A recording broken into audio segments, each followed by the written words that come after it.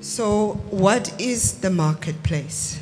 So many of us may have a definition of what the marketplace is. So you will follow on the slides there as well. That's why you'll see there's a difference. I'm a teacher, so I've got visual aids as well to help you with what I'm talking about. So we go to the market and we transact, and as you can see on the screen, you've got the POS machine with a card. So that is what we believe the marketplace is.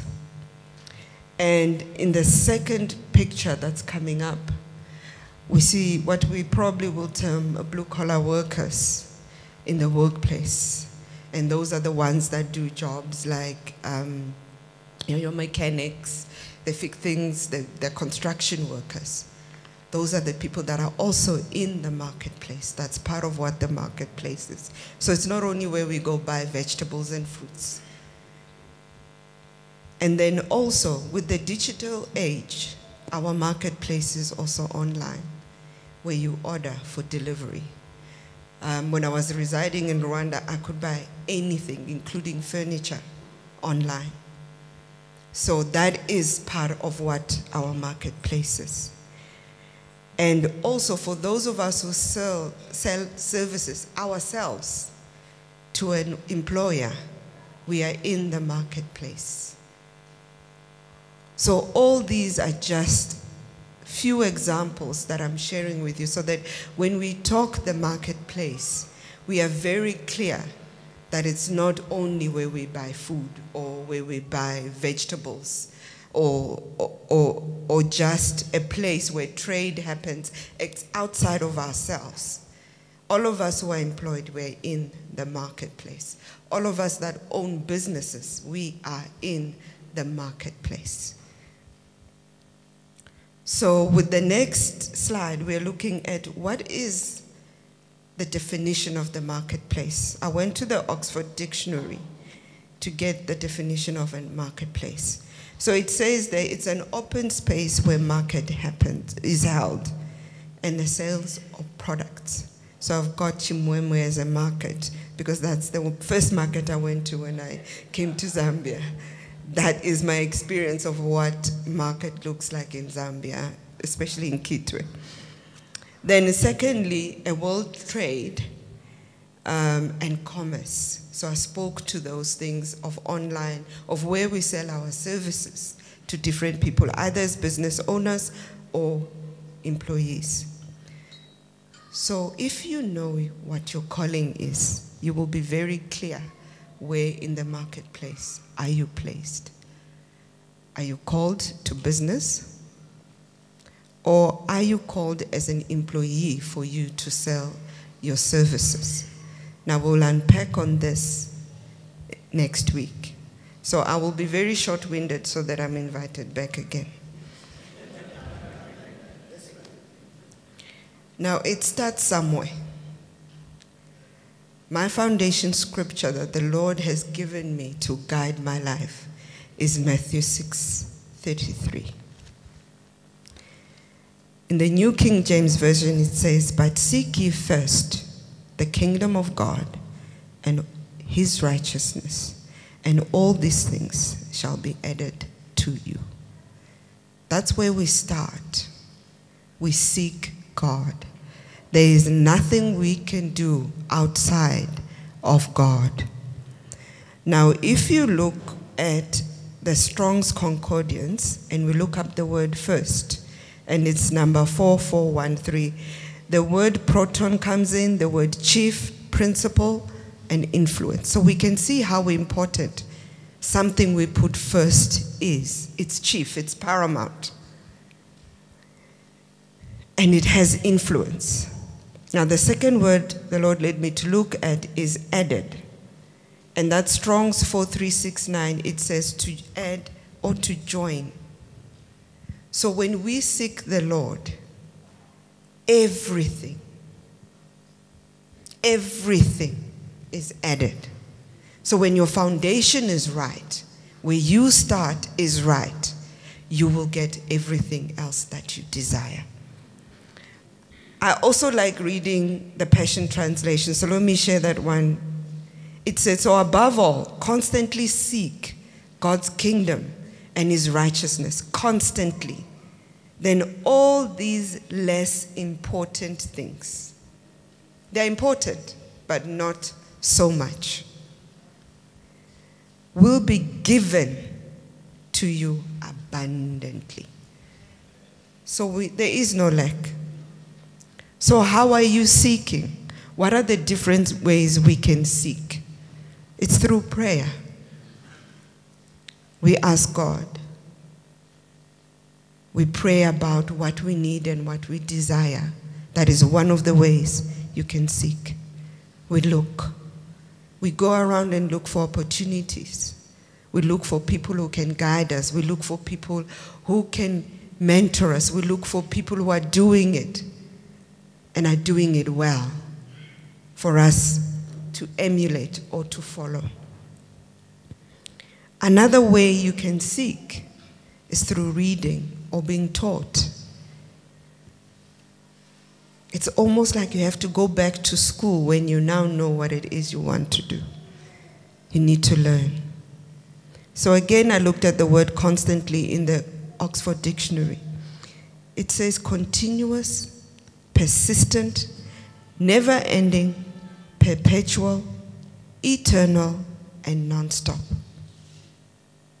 So when you are constantly seeking God, it never stops. When he answers one prayer request, it doesn't mean that's the end of it. Because trust me, when that is answered, there's another one. When that is answered, there's another one. Even if you're praying for somebody, when that person gets blessed, there'll be someone else that the Lord will show you. If you are praying for an opportunity, when you get that one, the Lord will place another desire inside of you. So that is why constantly seeking for direction is important. So I'm going to have you speak back to me as well. I like having a participative audience. So we're going to do a confession because, you know, it's good to have faith, but we need to speak our faith into action. We need to speak those things that we desire to happen. So I was taught confession is good. So let's confess together. Lord, may I constantly seek you according to Matthew 6:33. I need a little bit more energy. Or am I the one who doesn't have energy? Maybe let me up it a little bit. Lord, may I constantly seek you according to Matthew 6:33. Come on, let's praise God. Hallelujah. So we are to seek the Lord constantly. My next scripture is Genesis 2:15 and 16. And this is where the Lord created Adam, placed him in the garden. And it reads, Then the Lord God took the man and put him in the Garden of Eden to tend and keep it.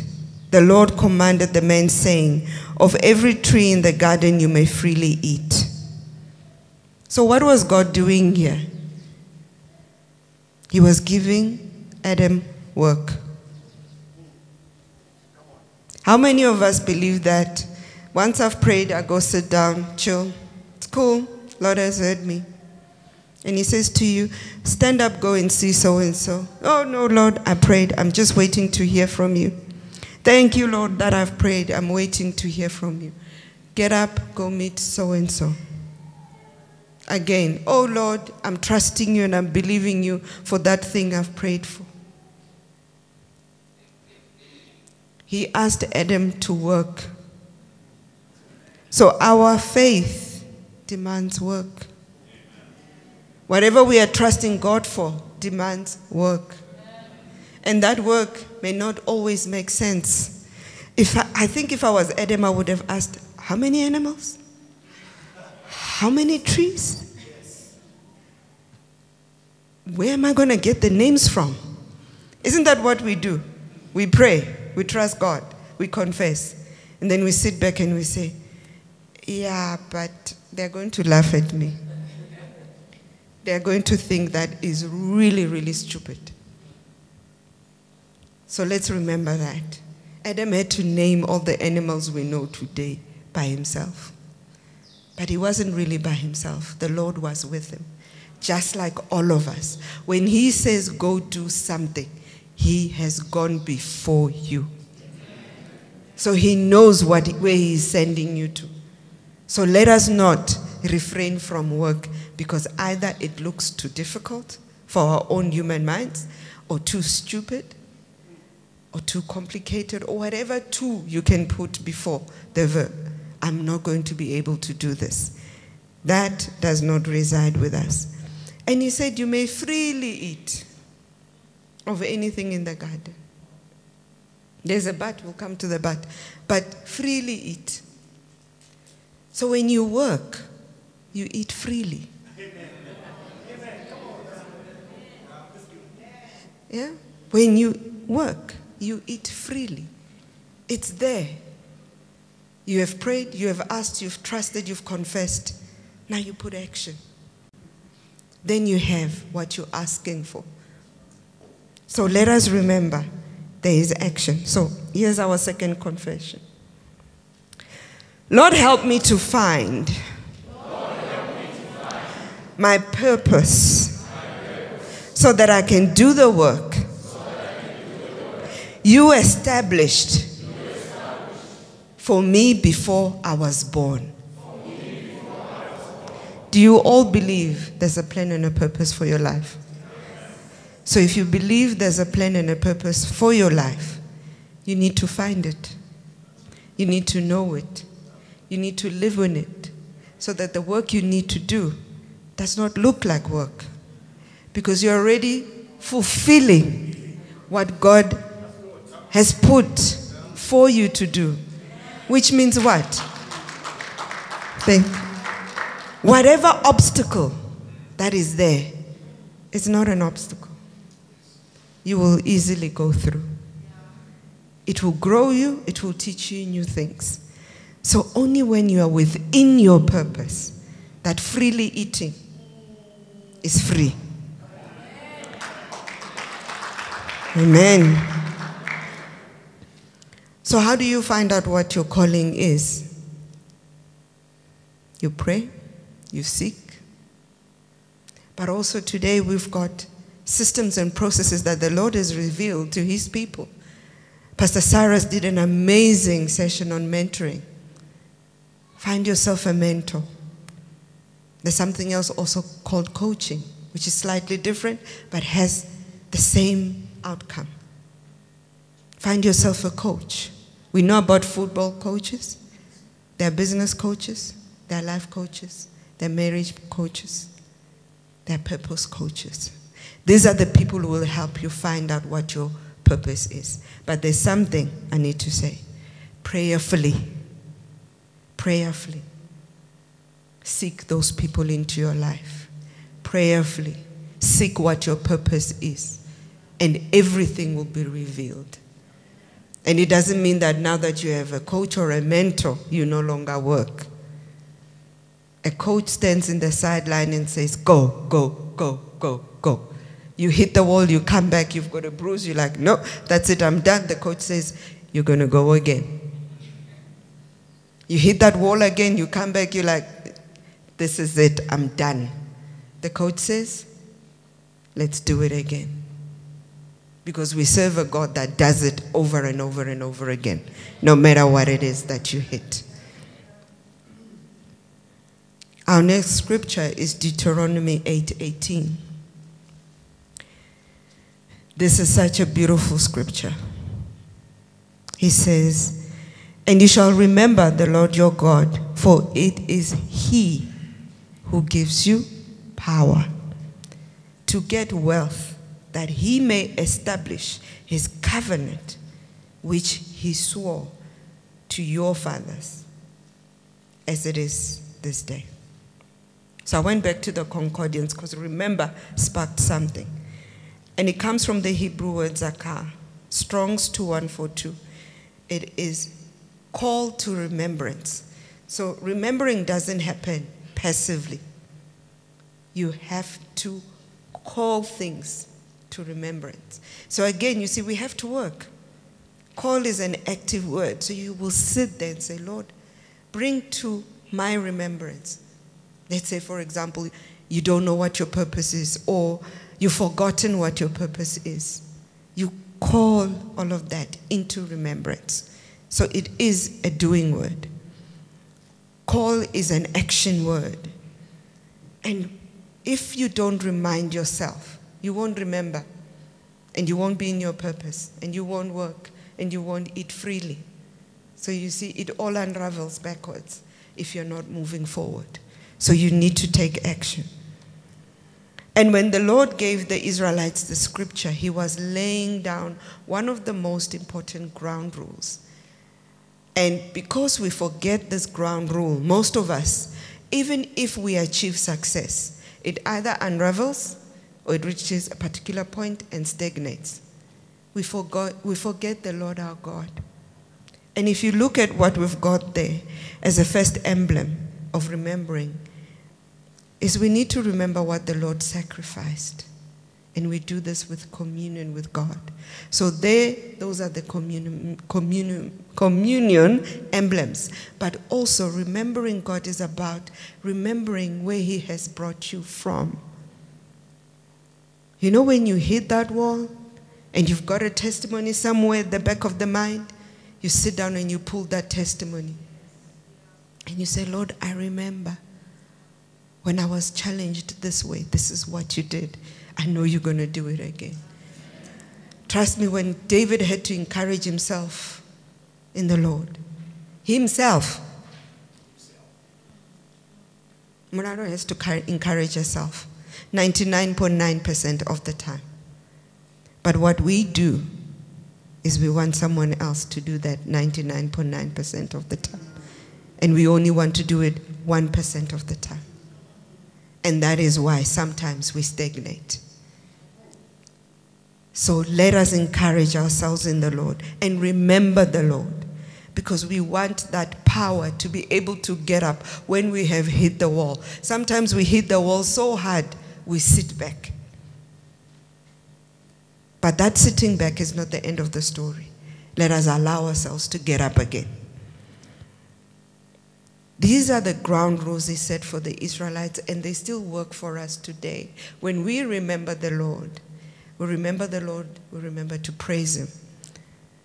Pastor Chiwenda did a wonderful, wonderful, wonderful teaching last week about praising the Lord and worshiping him 7 times. I was so challenged.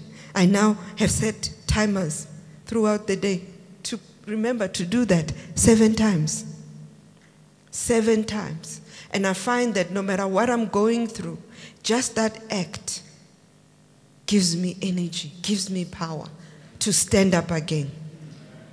And God has made a covenant with our forefathers. He said he will give us what? Everywhere we step, it's ours. We possess. We are to take dominion, as he said in Genesis 2. That is his covenant with us. So if we don't bring to remembrance all these things, how are we going to remind him to say, but Lord, you said this. I'm saying this, but I know you said this. You said I'm above and not behind. Why am I behind? I'm reminding you. You said I'm above, not below, I'm ahead and not behind. So Lord, I bring to remembrance your promise, because that's the covenant you made. And the power there, if we look at it in Strong's, it talks about the power of God. Strong's 3581. It talks about the power of God.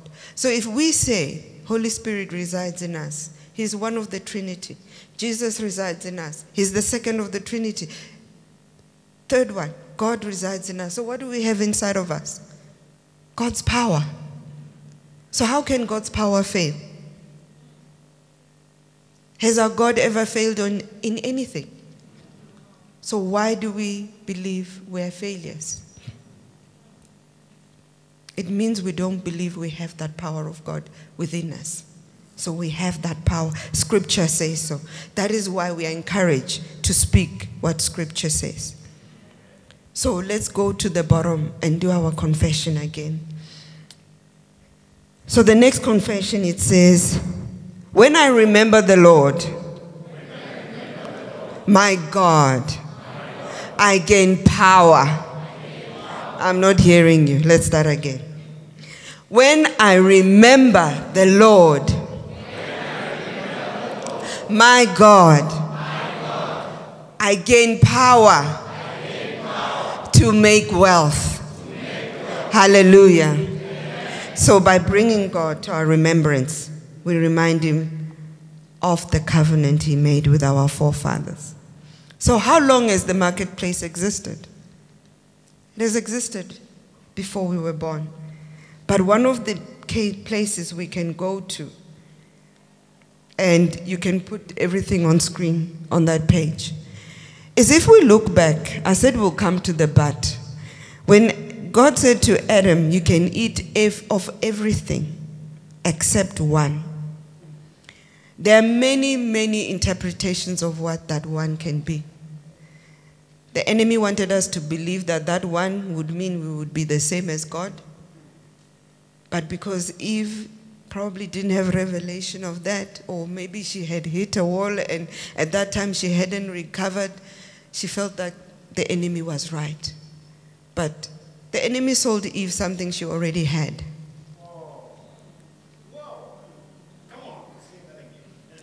He sold something she already had. She was already like God. So when he came and he said, no, he's saying don't eat this because you'll be like him. The simple answer would have been, I am already. So we are already.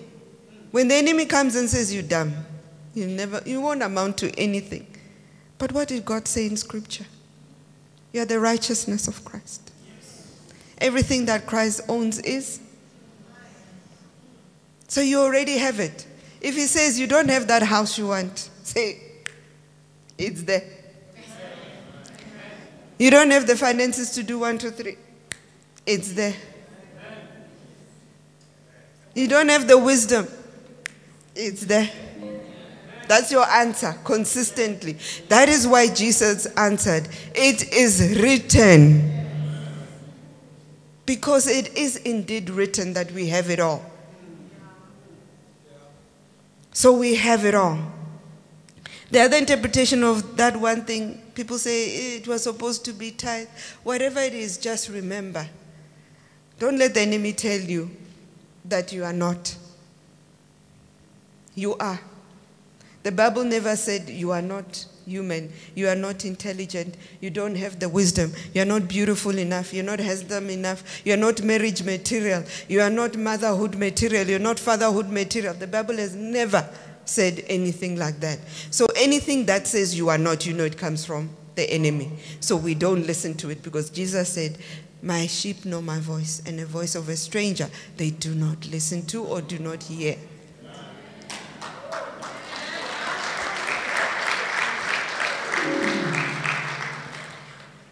So in Genesis 3:23, this is after.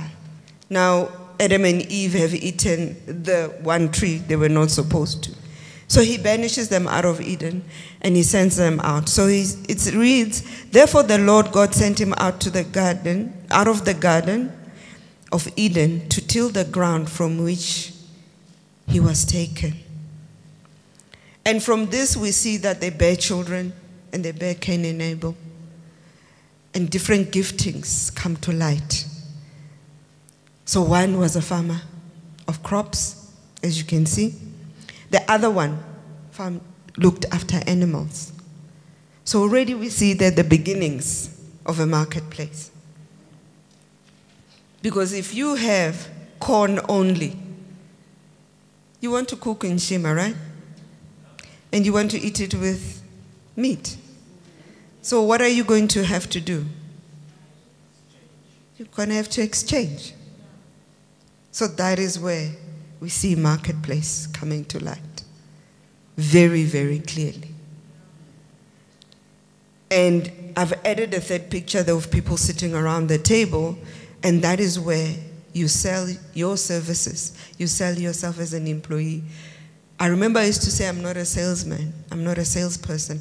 I don't know what sales is. Until the person who was teaching me sales said to me, have you ever gone for an interview? Yes, I have. What exactly do you think you're doing? You're selling yourself. So what's stopping you from selling in your business? When you want to make a new friend, what are you doing?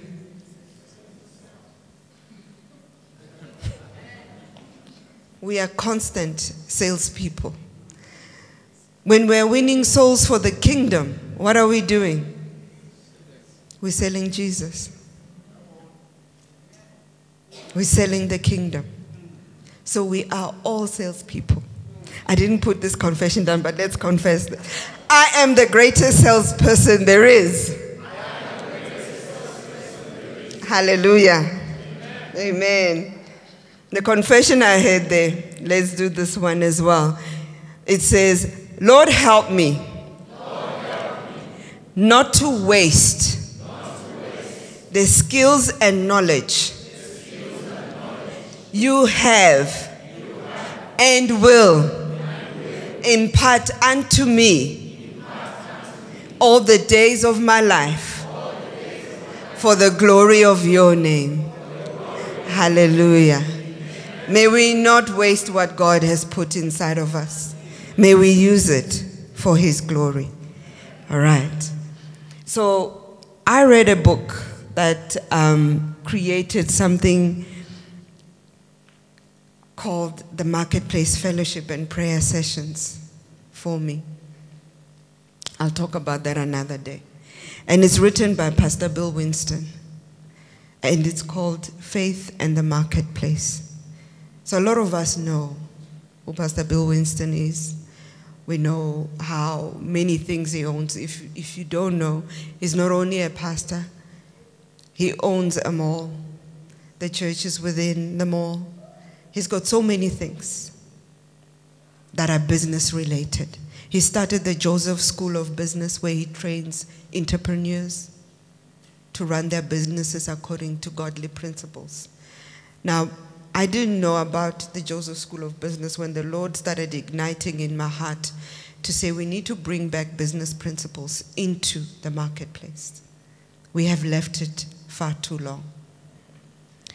And I was led to this book.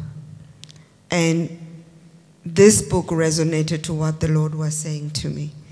So I'm going to share a few excerpts from there. Now, in this book, one of the first things Bill Winston talks about is the Old Testament kings and priests. So we know that kings were called to lead their people into war, plunder, accumulate. You know, it seemed like that was a continuous cycle from way back when. Now, there were times the Lord would say, go, conquer this nation, take everything they have. What was he doing? Providing for his people. But there were times he says, no, destroy everything. Now it's important for us to have that ear to understand whether to go or not to go. That is critical. And you will see how it is important. And there were times he would say, out of this, set this aside, it's for me. Out of this, set this aside, this is for my priests. So it's important that as you are going to hear. But how did these kings hear? They worked with priests. They worked with prophets. So you can see that these kings were landowners because everything belonged to the king. They administered trade and taxes. So they were the ones that controlled the marketplace. And they administered welfare because they're the ones who taught the principle of gleaning. So when you harvest, you leave things in the periphery. And what was he doing? Social welfare. For those that couldn't, they could come and glean. So we can see these principles come from way back when. When we look at the world do these things, we think they're so intelligent. They got it from the Bible.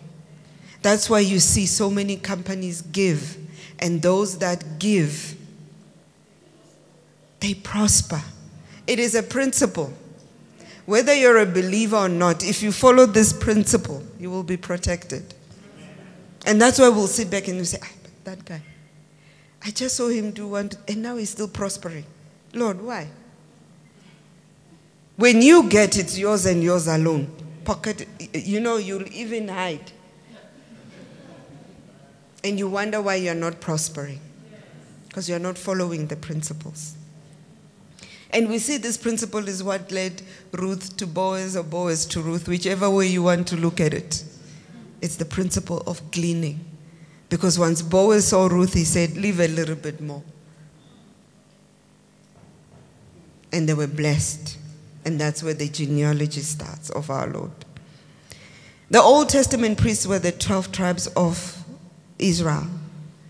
And they prayed, they did offering to God, maintenance of the church, and taking care of orphans. This is exactly what today's priests or pastors, that's what they do. So we see that these two roles worked well together, because when a king went to war, he would say to the priest, go inquire of the Lord if I should go.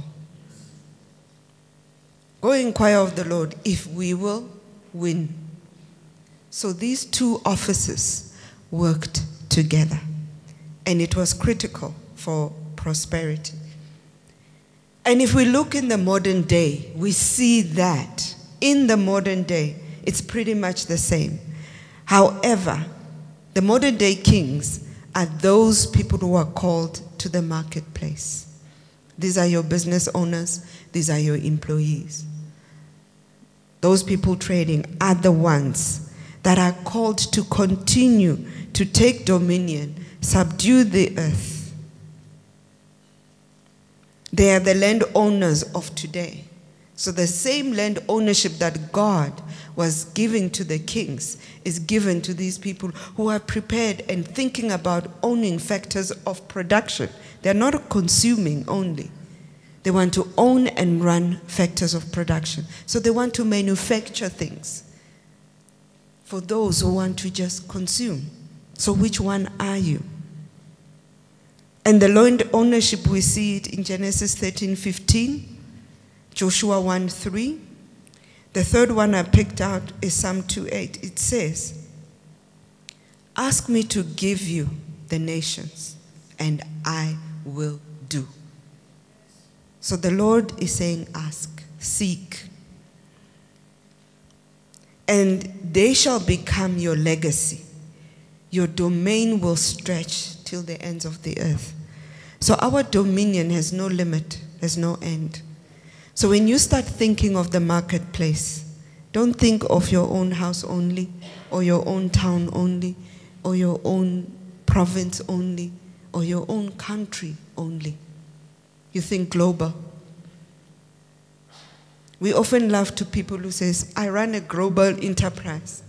And we look at it as just a, what would you say, a shop. Katemba. Small thing. And you say, what global enterprise? But that person is speaking what the scripture said. Your domain will stretch to the ends of the earth. So let your mind stretch there as you are creating. You don't have to see it first that it's coming to fruition. No, see it in your mind and start going for it. That is how you get it. But because we do not fully understand our role, this is why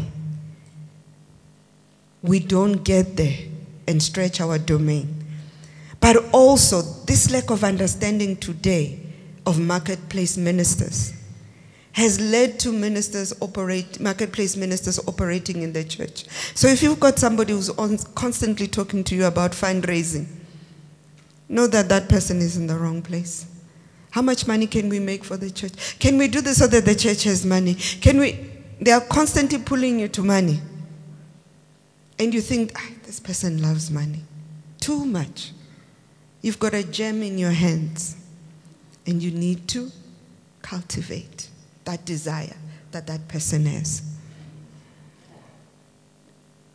And we also have different people. I mean, if you've seen what the media department is doing lately at Victory Bible Church, Kitwe, how many of you actually do look at what's happening on that Facebook page? Are you not excited? I am. I know I haven't been in your space for long, but from the time I started watching on Facebook to today, it's chalk and cheese. And it is because somebody identified somebody's talent and allowed them to operate. That's why the Lord said we mustn't hide anything under the bushel. It doesn't serve anybody. But now if you look at what is happening, I'm getting excited to see where this is going. So let's allow people to play the roles that God has given them. And there's additional thing we need to do. So your modern day priests, as I said, similar to the olden day priests. But when I was reading this book, I realized there are gaps. There are gaps that's happening between modern day priests and modern day marketplace ministers. I'll call them that for lack of a better word. And it didn't start only today. We can see where this seed was planted.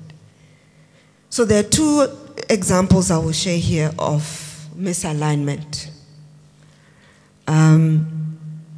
If we look at where misalignment between the kings or the leaders of old and the prophets started, the first example I've got there is Samuel and Saul in 1 Samuel 13.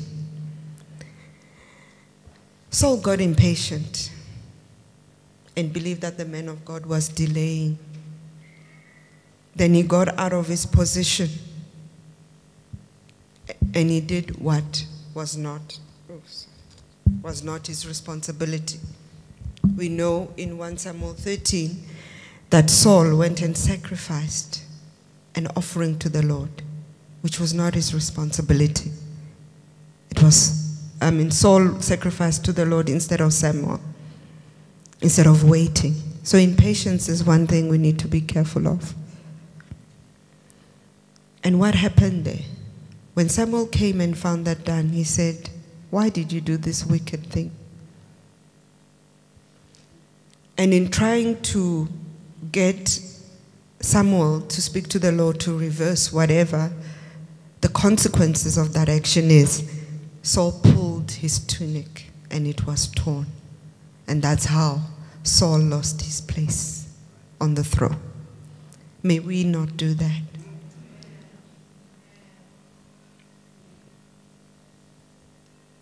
May we fully understand what our role is. And that is why it's important to start with purpose. Then the second example is Deborah. Prophetess Deborah said, "Go." Who was he speaking to? Barak. "Go. I will give the Lord said he will give Sisera to you." And Barak said, "Yeah, well, you see, probably was doing something like this. Yeah, well, lack of confidence. You see, only if you come with me." The Lord has already said, "I will give you that business. I will give you that ministry. I will give you that job." But you believe you need a connection to get the job. You need somebody to facilitate something for you to start a business. You need somebody to usher you somewhere into your own ministry. But God has said, it is yours. Go and get it. And when we do that, it's very easy for God to choose another. One of the amazing testimonies I had during Bible college is one of the pastors who had a calling to go start a ministry in Cape Town, Dr. Ellen Begg. And he said one day he asked God, "God, how would you do that? How Ellen Begg like this?" He said, "Ellen, wake up. If you don't do it, I'll choose someone else." Yes, he's given you the gift, but God has choice. He wants you. That's his choice. But if you don't say yes, he will choose another.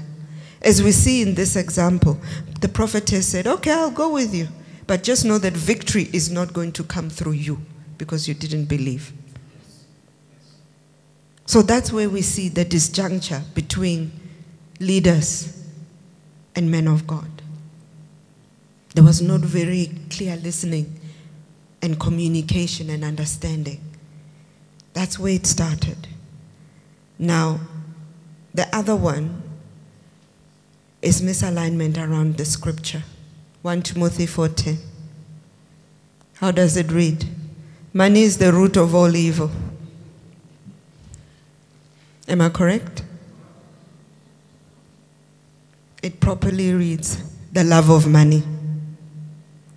Growing up, this is the first scripture I discovered that many did not communicate correctly. And that is where it also led, as I shared previously, ministers of the marketplace end up just trying to fit in the ministry. Where they're supposed to be volunteering, they're thinking that's where they're supposed to be eating from. If they had the support, encouragement, and the prop-up, they would go eat where they're supposed to eat and come and feed in the flock. They will bring what they accumulate outside to the kingdom. So in modern day, for me, that's what I saw, was one of the scriptures that was so badly communicated. And this led to many ministers of the marketplace being sidelined, being put aside. And if you ever showed any understanding or desire of money, you were evil because you were money-driven and money-hungry. We will see just now what that has done to the kingdom of God. So if we look at the impact of what the misalignment did, how many of you, if you can get that up for me, the next slide. You see, what with that, not interpreting it correctly, we have created two worlds. We have created the kingdom world, and we have created Caesar's things. We call them Caesar's things very quickly. So we say God's things are worship, faith, and church. But politics, government, etc., business, finance, those are Caesar's things. So if I'm truly a Christian, if I am truly a Christian, I focus only on God's things. Where are you going to get the tithe? So that there's food in the storehouse. I am seriously running out of time. I didn't think I will go this far.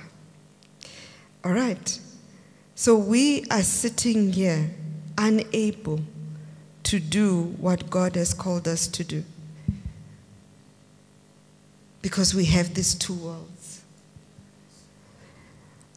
But if you could see the next slide, the next picture in that slide, you would see that there's a circle, and within the circle, so the bigger circle is God's things. Within God's things are Caesar's things. Because after all, for Caesar to get that, he got it from where?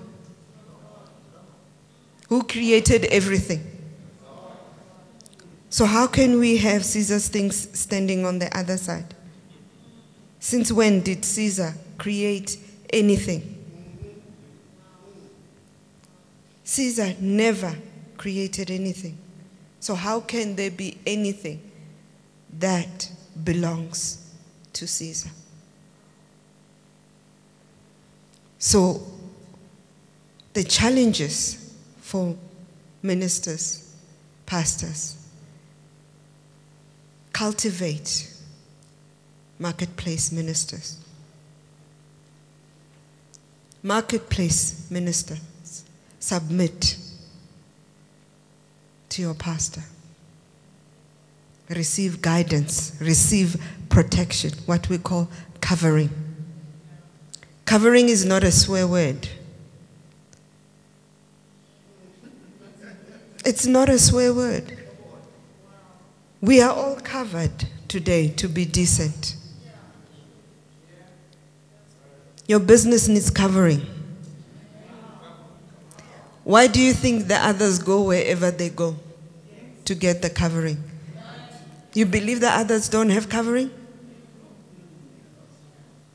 As believers, where do we get our covering? The Lord has put ministers in our lives as authority. That's why it is important to know where you are planted. Because if you are planted wrong, you won't get the right nutrients from the ground. So if you are planted right, your pastor is your covering. And you need that for the marketplace. So how do we remedy this separation? This is how we do it. What I've just explained is again coming together. Marketplace ministers together with the pastors. And we say, how do we bring back God's economy? There is nothing we can do as a church if we don't have the finances to do it. There are many of us who stand up, and I see this on social media so much. Pastors shouldn't get paid. How? Really? Why should I be giving my money to this man? You are not. You are giving it to God. Freely give, freely you shall give. Oh no. Yes. Inspiration. But for that pastor to travel and go minister to a widow, it costs money. And because we are not owning factors of production, we are not bringing in the revenue. That is why we find it impossible to give. You cannot give what you don't have. We need to have in order to give. And in order to have, we need to own factors of production.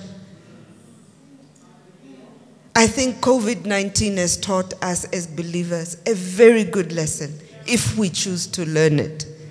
Forget the lockdowns, forget about wearing masks. But one of the most important things it showed us is that we don't own anything. We don't have control of our lives. We don't have control of our ministries. We are controlled. And yet, Lord said, you have dominion. Subdue. What happened? We stopped at being fruitful. And fruitful in one way, because when we own things, we are being fruitful with the gifts that the Lord gave us. It's not a procreation, what do I call it? It's not a procreation verse only. It's not about physically giving birth. It's about giving birth to businesses, giving birth to ministries, giving birth to all these things that the Lord said are ours. This is how we destroy this misalignment between what belongs to Caesar and what belongs to God, because Caesar got it from God. Let's bring the circles together. The bigger circle is God's things. Caesar's things are inside. Let us come together today and say, that's it. In our lives, we know where we are planted. We know where we are going to bear fruit. We know that the Lord gave us everything. And it's not unholy to want a business. It's not unholy to want to prosper. Because prosperity speaks about physical health, emotional health, financial health. God never said prosperity is everything but money. If we believe that we are going to be walking in heaven on the streets of gold, isn't this our heaven right now before we go there? Why would he say we must take dominion here if we were not supposed to take dominion? That scripture is not for that heaven. It's for this one that he gave to us. So unfortunately, some of us are focused on the sweet by and by. And we are forgetting we have to live right now. And we have to live as kings right now.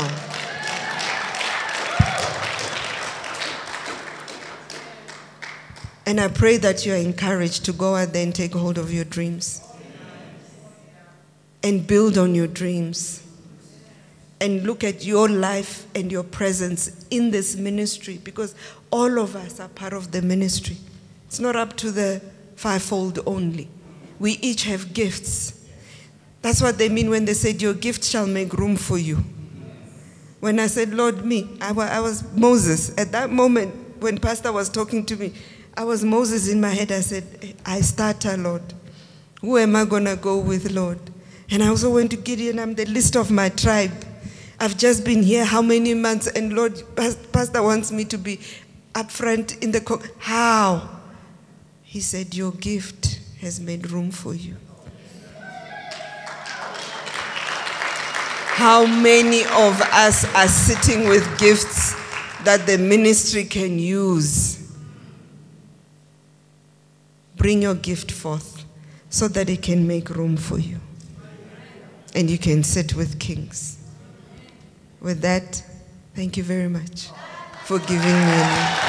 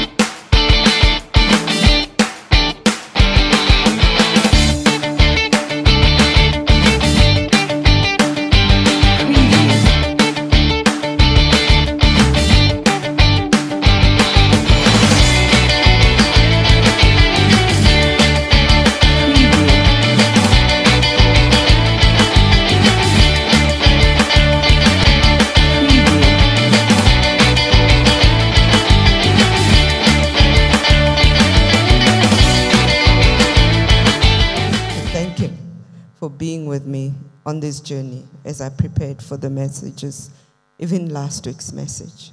And again, Pastor, thank you for sharing your pulpit with me.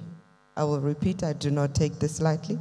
It's actually a very scary and honorable place to be at. So today we are going to continue talking about the marketplace.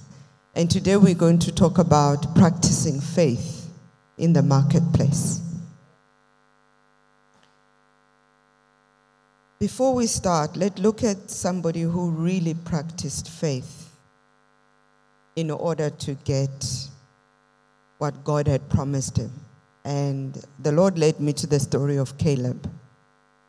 And we start in Numbers. I won't read everything. I'll paraphrase. I hope today the projector is behaving and we'll be able to see the scriptures up there as well. And all the things are prepared. So the Lord had led the children of Israel through a journey to go to Canaan. And we start in Numbers 13, where now the 10 spies were sent out to spy the land. And we know there was a division right there because 10 of them were scared of what they saw in the promised land. And they gave a very bad report of saying, no, we cannot take that place. So Numbers 13, I'll read verse 30. It says there, after the bad report, so Caleb quieted the people before Moses and said, let us go up at once and take possession, for we are well able to overcome it. So we know 2 of the 10, which was Caleb and Joshua, were the only ones who believed they could take Canaan. The rest of the people believed that they couldn't. But you see Caleb trying to convince his mates. We read again in verse 33, they said, There we saw giants, the descendants of Anak. And they came from giants. And we were like grasshoppers in our own sight. And so we were in their sight. So how many of you believe that the way you see yourself is the way everybody will see you? So the giants didn't see the children of Israel as grasshoppers. The children of Israel saw themselves as grasshoppers. And therefore they were grasshoppers in front of the giants. So it's important how you see yourself. You will see how this ties in with faith in the marketplace. So they saw themselves as grasshoppers. And that created a problem for the Lord. When we move to Numbers 14, we see there that the Lord was very upset. And he decides, okay, I'm done with you. I'm going to wipe you out. I'm going to give you sicknesses. I am no longer interested in anything you have to say to me. But Moses interceded on behalf of the children of Israel. So you remember, as I spoke last week, kings and priests work together. So the kings were no longer hearing what God was saying.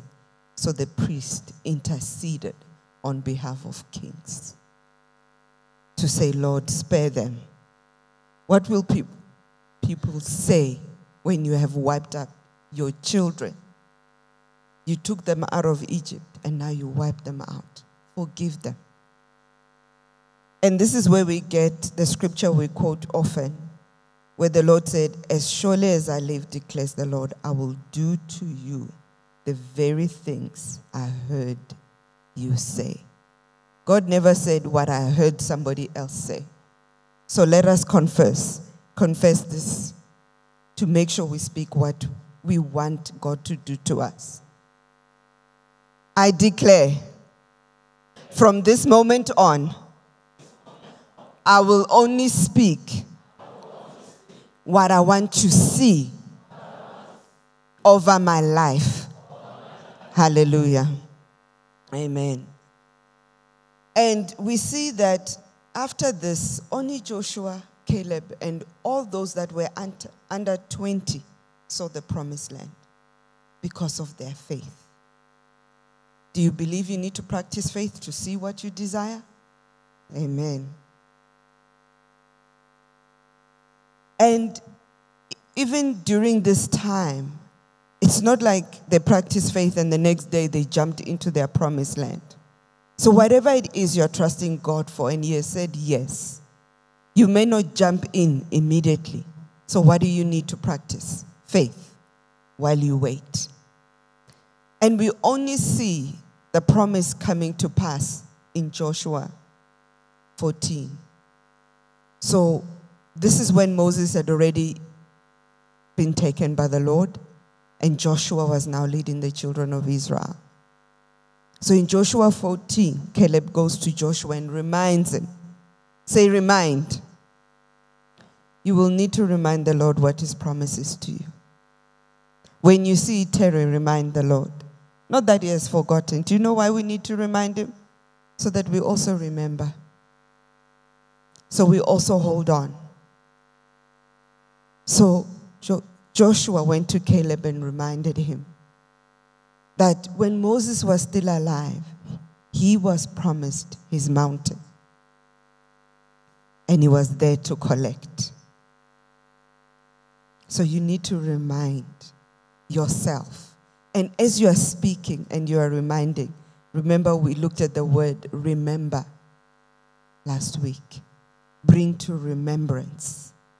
It's more for you than it is for God. Because sometimes we forget when we hit challenges. Sometimes when our promises tarry, we forget. So we need to bring to remembrance. And again in Joshua 14, I will read verse 12, and then I'll read again verse 14 and 15. So Joshua went and said, now therefore give me this mountain, whereof the Lord spake in that day, For thou heardest in that day how the Anakians were there, and that the cities were great and fenced. If so be the Lord will be with me, then I shall be able to drive them out, as the Lord said. So Joshua never doubted what the Lord said about him. He never saw himself as a grasshopper. I tend to think at that moment he actually thought the giants were grasshoppers to him, because he knew who was with him. He knew who was with him. So in 14 he said, it reads, Hebron therefore became the inheritance of Caleb, the son of Jephunneh, the Kenizzite, unto this day, because that he wholly followed the Lord God of Israel. This is generational wealth that Caleb created for his kind by wholly following the Lord. I want you to keep that word, wholly followed the Lord, in mind. And the name of Hebron before was Kirjathaba, which Arba was a great man amongst the Anakims, and the land had rest from war.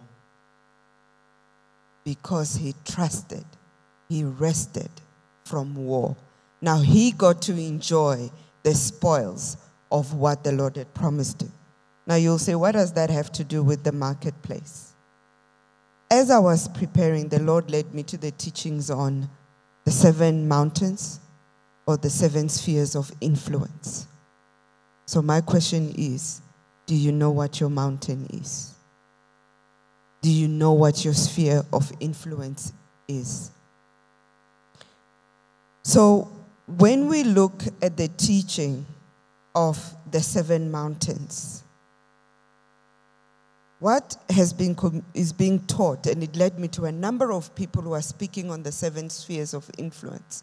And this is how life is being determined for all of us today. Whoever sits on top of that mountain influences everybody, controls everything, determines what happens in that mountain. And can I say, we are not there as believers. We are not yet there.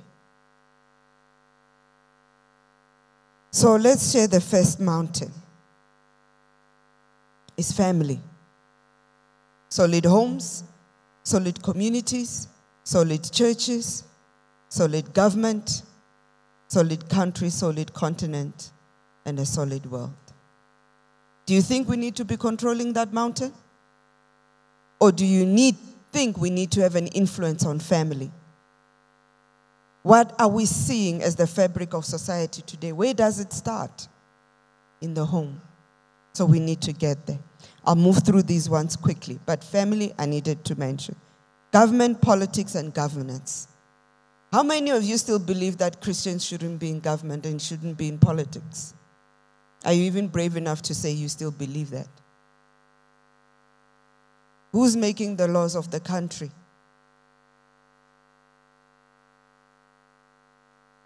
Religion. How many religions are there in the world? Many. Christianity, do you think it's in the majority? No, it's not. But we are sitting pretty, we won't even witness. So who's controlling religion? Education. This is where mindsets are created and changed. So who's teaching our children? 7, 8 hours a day. What are they feeding them? Arts and entertainment.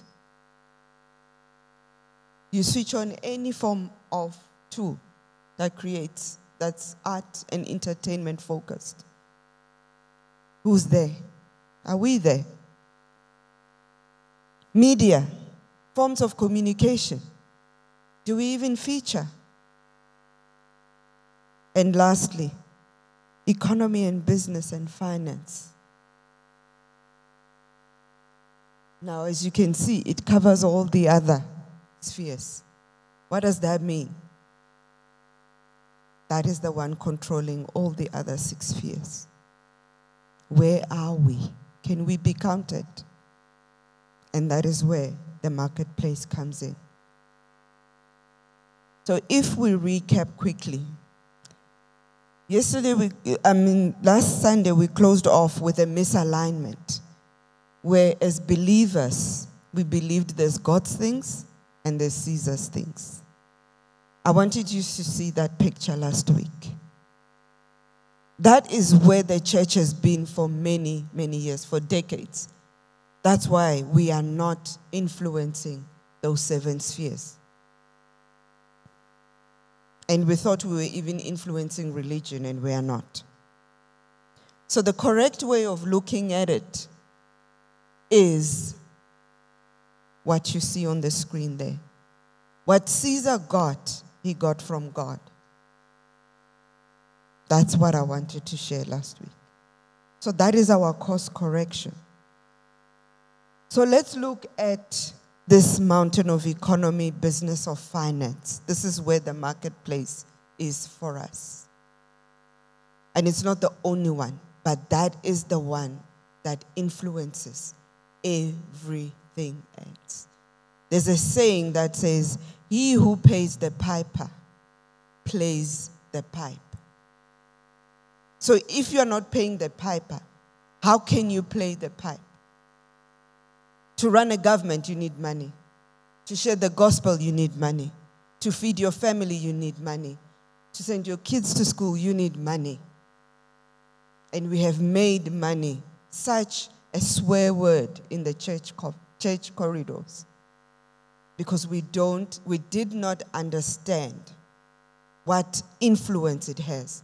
And I'm not saying every single one of us right now has to run out of here and go in pursuit of money only. Let's remember this.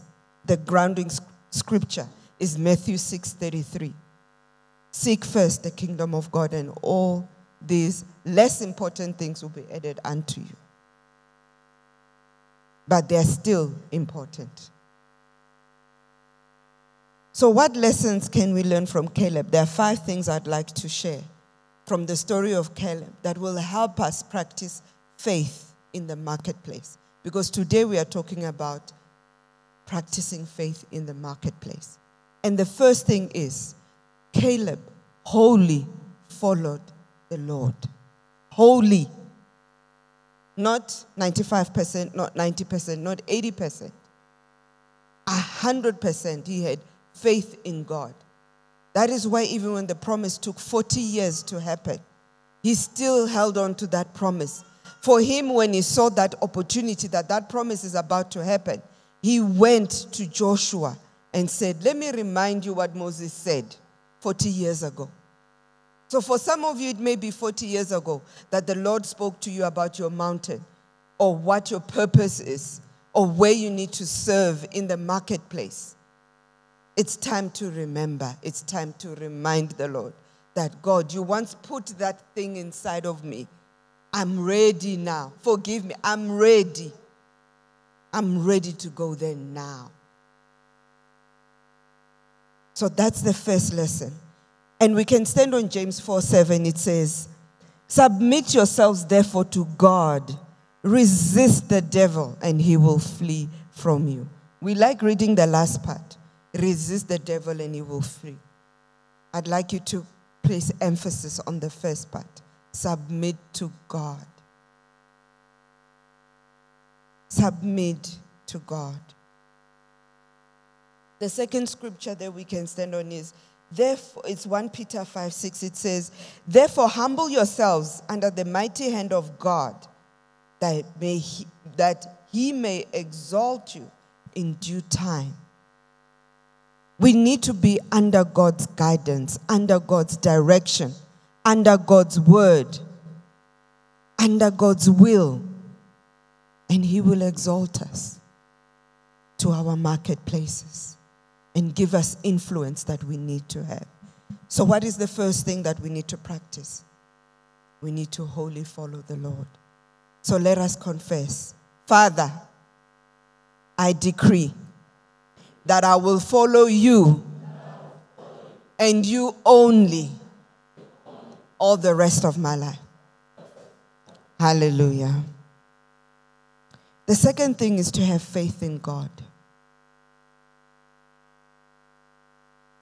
So Caleb had faith. He held on. He held on to his promise for 40 years. He knew he wanted to create a legacy for his family. And his legacy was Hebron. Whatever your purpose is in the marketplace, that's your family legacy. Be aware that what you're doing, you're not doing it momentarily. It's for generations to come. So what legacy are you leaving behind? Hebrews 11:6 says, "But without faith it is impossible to please him. For he that cometh to God must believe that he is, and that he is a rewarder of them that diligently seek him." It is impossible for us to make God happy without faith. How else are we going to achieve all these things that seem near impossible? These were real giants. But in order for Caleb to believe that he can take them, his faith had to be bigger than what the giants were. His faith in God and what God said had to be bigger than what the giants were. That was the only way he would conquer. So your faith and my faith, I'm also speaking to myself, by the way. Your faith and my faith needs to be bigger than whatever stumbling block you can start bringing up about you stepping into your rightful purpose. Our faith needs to be bigger. That's the only way we will please God. The second scripture is Hebrews 10:38. It says, "Now the just shall live by faith. But if anyone draws back, my soul has no pleasure in him." I don't want God not to ever find pleasure in me.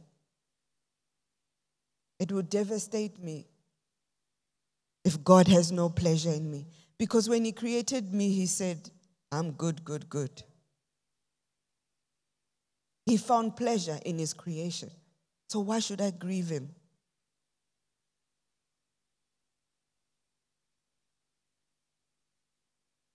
So what kind of faith do you have? Do you have unwavering faith? Do you have bold faith? Or do you have whimpering and fading faith? It's a choice. No one can take faith away from you. You give it to them. You give that up. That's why God gave us free will. So let us confess together. Lord, I declare that I'm coming after my purpose. I'm coming after my influence with bold faith, with unwavering faith. In Jesus' name, amen. Now, the third thing is for us to trust in God. If he said you are above and not beneath, why should you believe anything else? If he said you're ahead and not behind, why should you believe anything else? Caleb trusted God, that when God said you can take these giants, he indeed could take the giants. And we can stand on Proverbs 3, verse 5 and 6. It says, "Trust in the Lord with all your heart. Lean not on your own understanding. In all your ways acknowledge him, and he shall direct your path." The second scripture there is John 14:1. It says, "Let not your heart be troubled. You believe in God, believe also in me." This was Jesus talking to them. And believe in John 14 is a synonym for trust. So synonyms are words that are similar to others. So you can use another word in place of it. So in John 14, they used believe, but it still means trust. We need to have that trust that we can do it. No matter when your voice is quivering, you cannot do it. You say, "I can do it." No, you can't. Yes, I can. Do you remember what happened the last time? No, I don't. You refuse to remember your past failures. You refuse to remember your past stumbling blocks. Remember that interview you went to, they chased you out, they said you were not even articulate. No, I don't remember. That was yesterday. That was last year. That was 2 years ago. That was even last minute. Because the past is exactly that. So what do? We move. Amen. We do not remember the past failures. It doesn't matter that even in the job you are currently in, you made a mistake yesterday. You are still going to make mistakes. That's why grace is there. Without mistakes, we don't grow. So some of us are stuck where we are because we made a mistake. And a mistake is exactly that. It's a mistake. It's a misstep. And Jesus is there saying, come on, get up. Get up. I didn't stay in the grave 3 days. I got up. Even though I didn't make mistakes, I went down 3 days, but I got up. And when he got up, what did he say? Lift up your heads, all you gates. The King of glory is entering in. Do you think he went, I think maybe you should probably, I was hoping, was he talking like that? Hey, get out of my way. At home would say, Suga. Get out of my way. You're a mistake. Get out of my way. That's still my purpose. That's still what God said I will do. It doesn't matter. But they're laughing at you. Let them laugh. He who laughs last laughs the loudest. I'm going forward. So let's confess. I trust in the Lord. And I don't look back. I look forward to my promises. In Jesus' name, amen. Number 4, God has given you a vision. You have a vision. If you don't have it, pray, meditate, ask. But let me ask you this. Do any of you dream? There are different ways of dreaming. You can dream while you are sleeping. You can dream while you're awake. What are those pictures that flow through your mind when you look at your life and what you want it to be? That's a dream.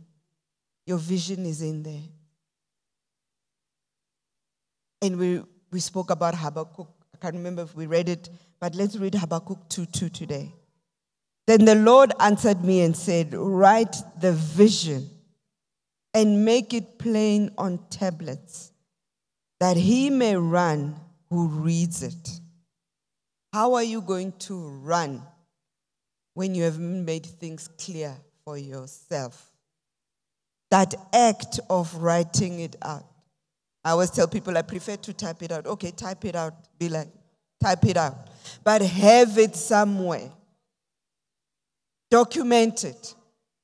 But by typing it out, I mean I will cut pictures and I will create a vision board. Create a vision board for every single thing you want to see in your life. Do you know what pictures do? They're quicker than words. You look at it and you go, there you go. That's what I'm standing for. So one day we'll talk about vision boards. Create a vision for yourself.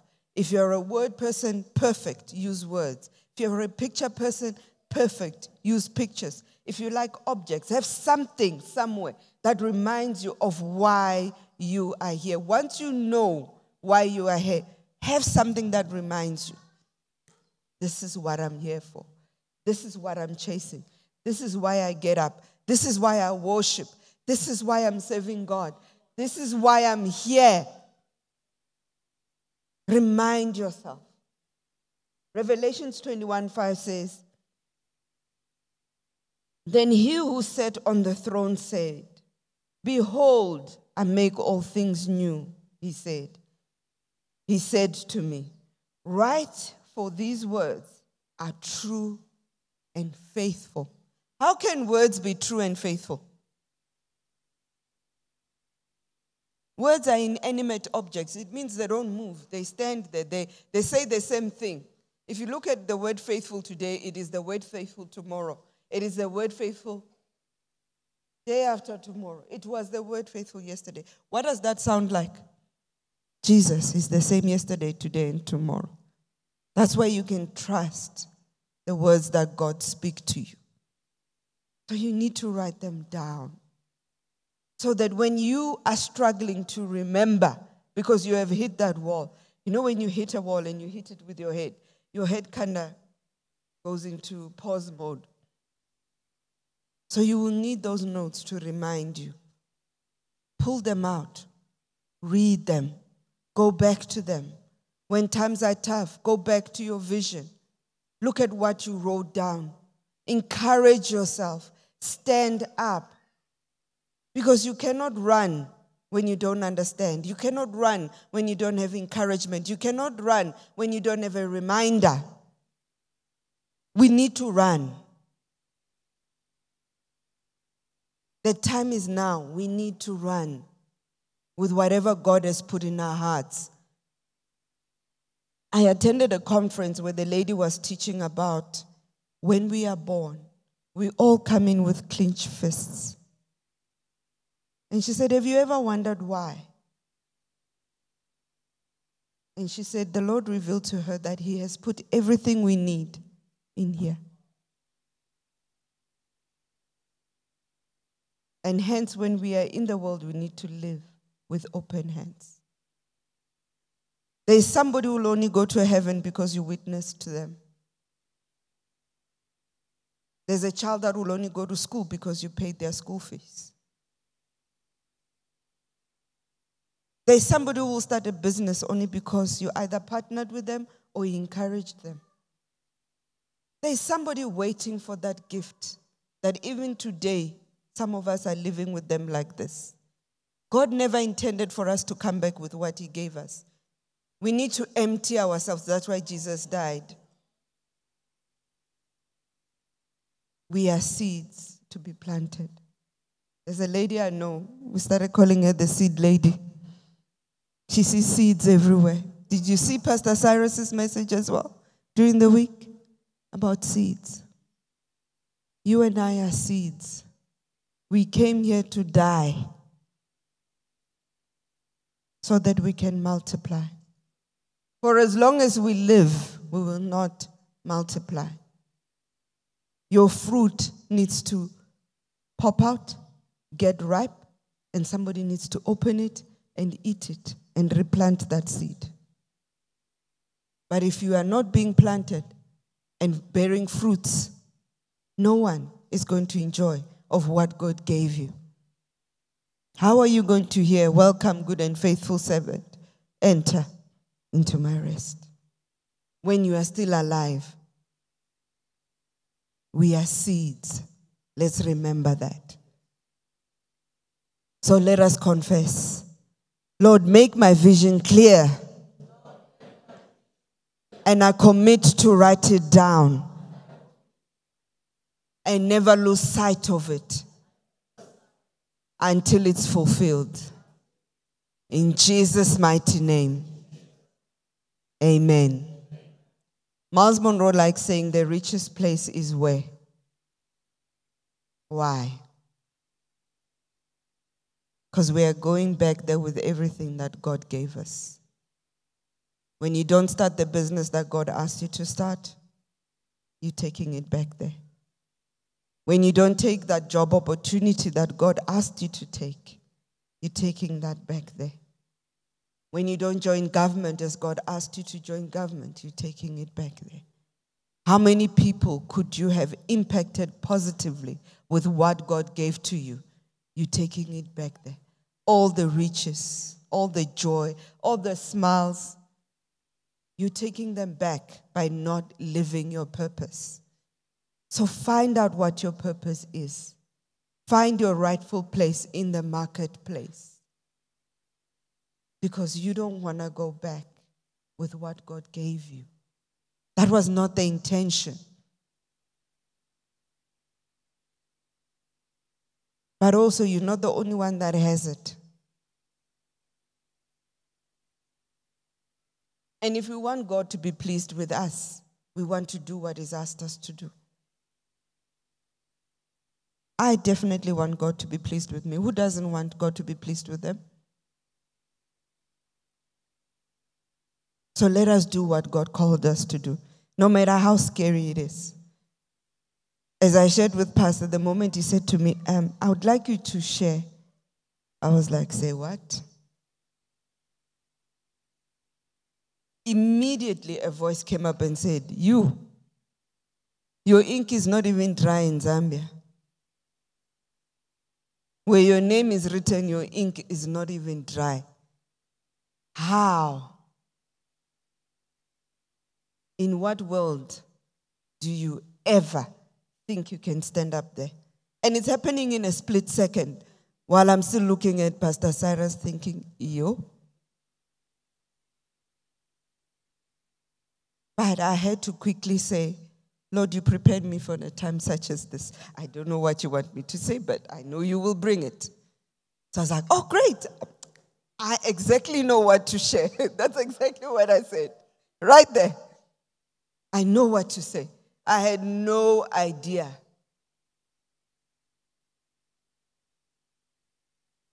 But because I wrote my vision down, when the Lord said to me, speak to people about the marketplace. I want my economy to be reestablished in this world. He gave me mentors and coaches that taught me on God's economy. He gave me mentors and coaches that taught me on 4 streams of income. He gave me an opportunity to be a managing director of 2 companies, which I managed for the last 3 years. I have worked for over 25 years in corporate and public sector in quite senior positions. That was my training ground. I didn't understand. I didn't understand my change in career from one career to the next. I'm a trained auditor. I did risk management, governance, strategy, innovation, entrepreneurship development. People who look at my CV say, okay, what is it you haven't done? Let's just start there. I did corporate affairs. I did not understand my desire and my request. And some of these roles, I would go and say, I'm bored. What else can I do? They're like, but you have 3 audits going. I said, yes, I know I can do them in my sleep. Give me something else I haven't done. I did not understand why I was like that. I did not understand why I was restless. Even today, I cannot do one thing. You really are going to drive me crazy if you expect me to focus on one thing. I don't have the capacity. I usually have 3 or 4 pots boiling at any given time in things that I do. But that is my training ground, so that when somebody makes a request of me, I know. But it's not because of my wisdom. Most of the time when I'm doing that, I am scared, I'm sweating. I'm like, what if this fails? And some do fail. But I've had to get up and go, next.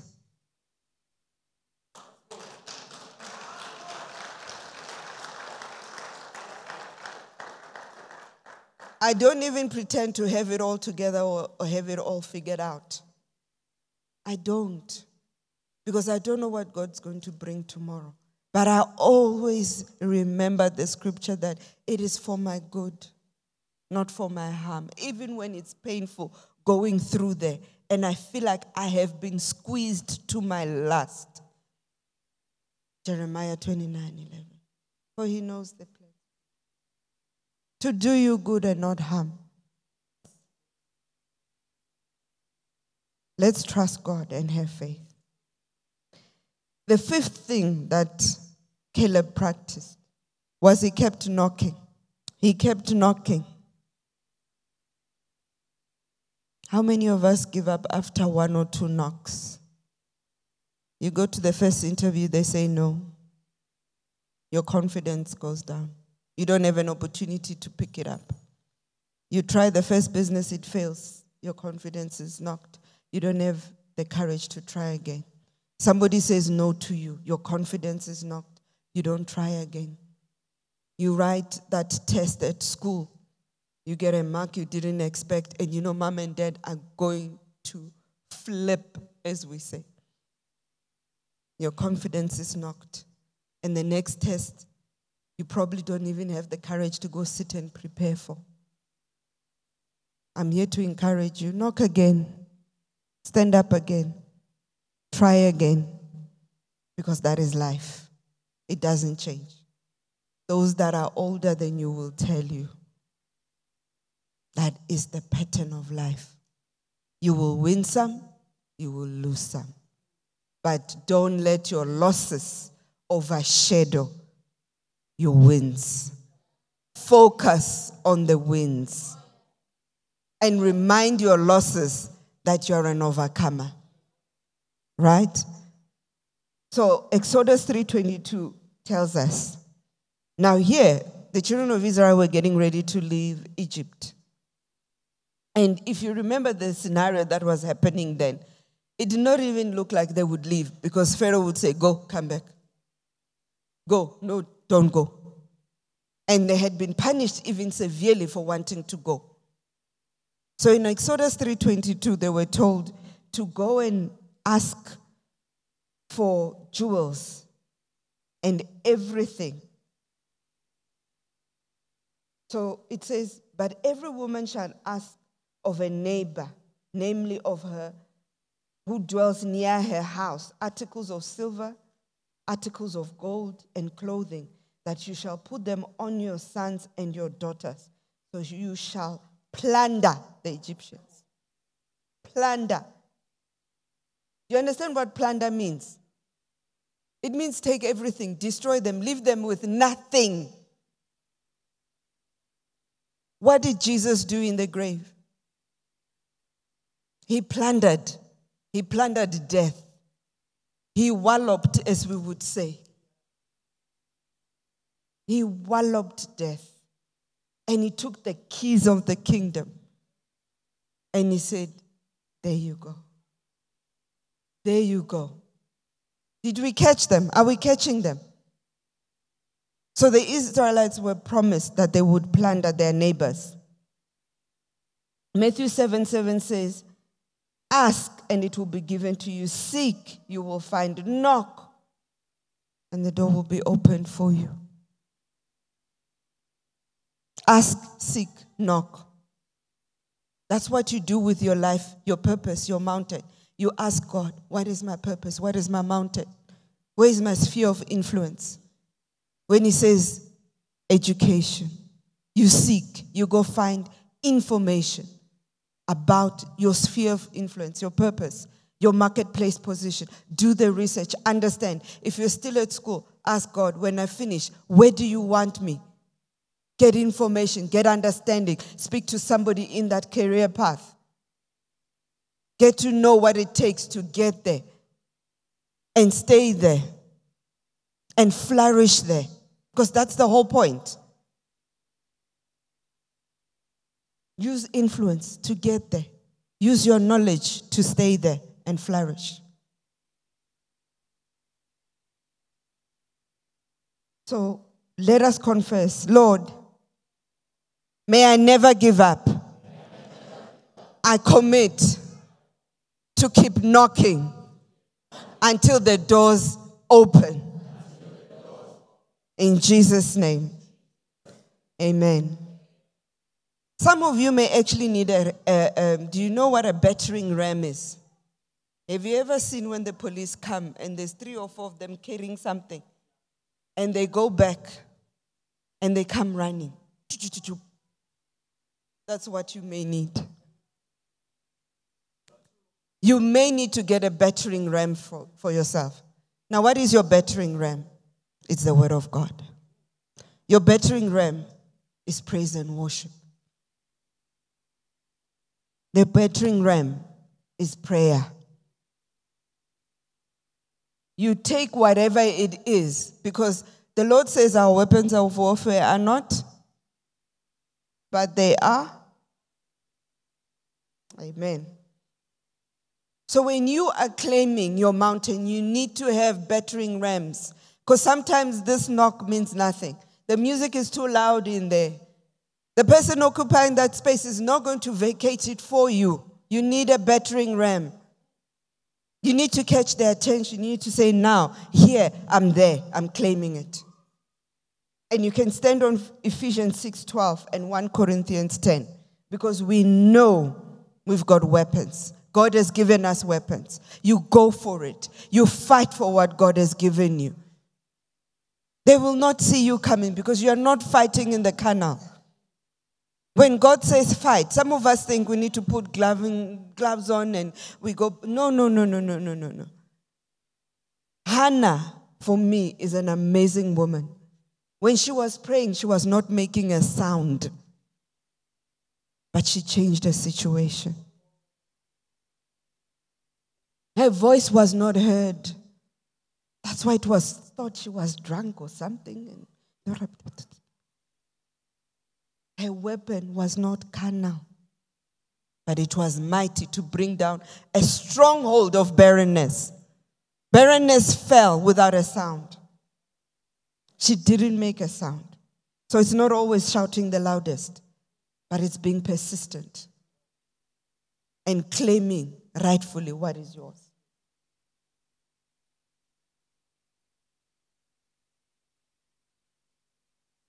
We need to seek God and seek our purpose prayerfully.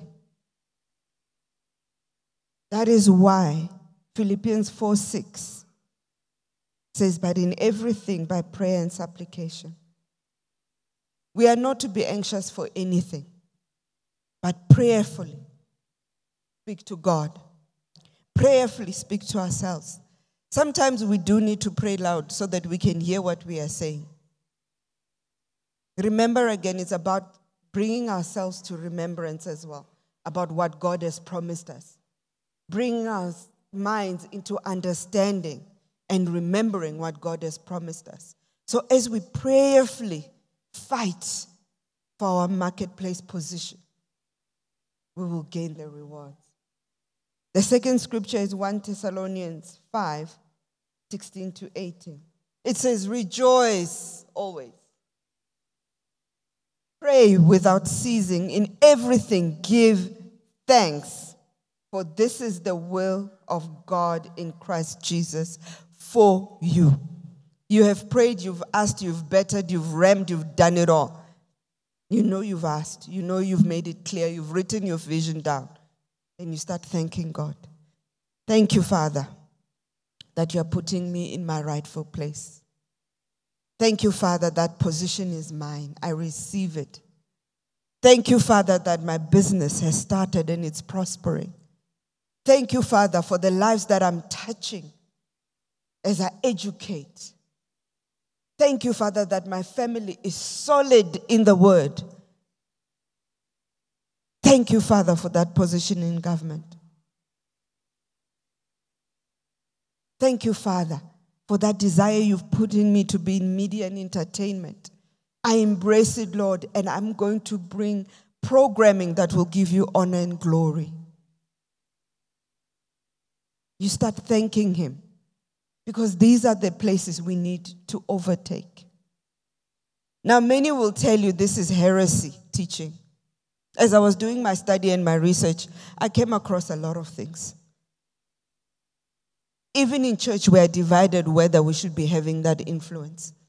It's okay if you believe you need to remain at the bottom of the mountain, but don't hold back that person that says, I want to climb up, because that is what God put in them.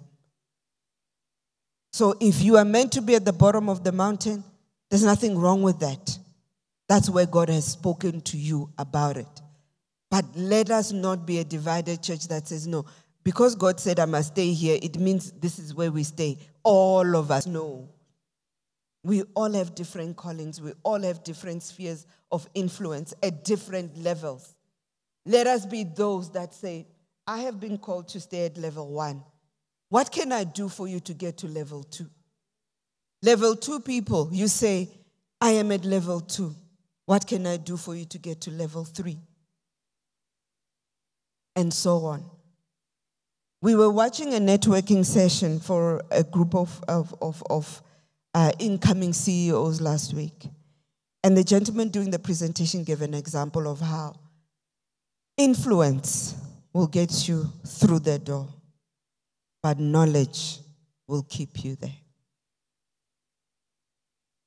Don't be afraid to use your influence for others. Done right, influence is very beneficial. Yes, there are those who have used it wrongly. But if you are using your influence in a right way, God will prosper you. We came with gifts for others to benefit from. So if you cannot do the job, we say in South Africa, puff and pass. I know it's not a very good example, but just pass it on. Pass it on. I know so-and-so who will be very great at that. I was once asked, you know how rich you would be if you charged everybody you did that for? But sometimes for me, it's not about that. I derive pleasure in seeing those people succeed in whatever I've given them to do, because I knew I wouldn't be able to do it. We will thrive. We need to live in our raw. That was something that the Lord spoke to me about and said, Mulalo, are you living in your raw? We all have a raw inside of us. Didn't we say we are what? Lions of the tribe of Judah? When was the last time you roared? Do you roar or do you whimper? When they see you, do they see a lion? Or do they see a sheep? And there's nothing wrong with the sheep. But at that moment when you need to be a lion, are you a lion? And what is your roar? Do you know what your roar is? That is that sound that is unique to you. That is that personality trait that is unique to you. That is that voice that is unique to you. That is that knowledge that is unique to you. Do you know what it is? Because that is where all of this starts. You need to live in your raw if you're going to claim your mountain of influence. I hope you were encouraged. And I want to thank you once more for giving me your ears. May the Lord bless you as you go seeking.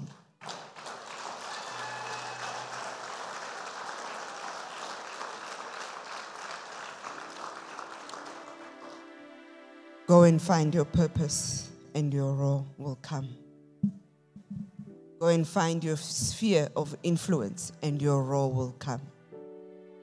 Hallelujah. Amen.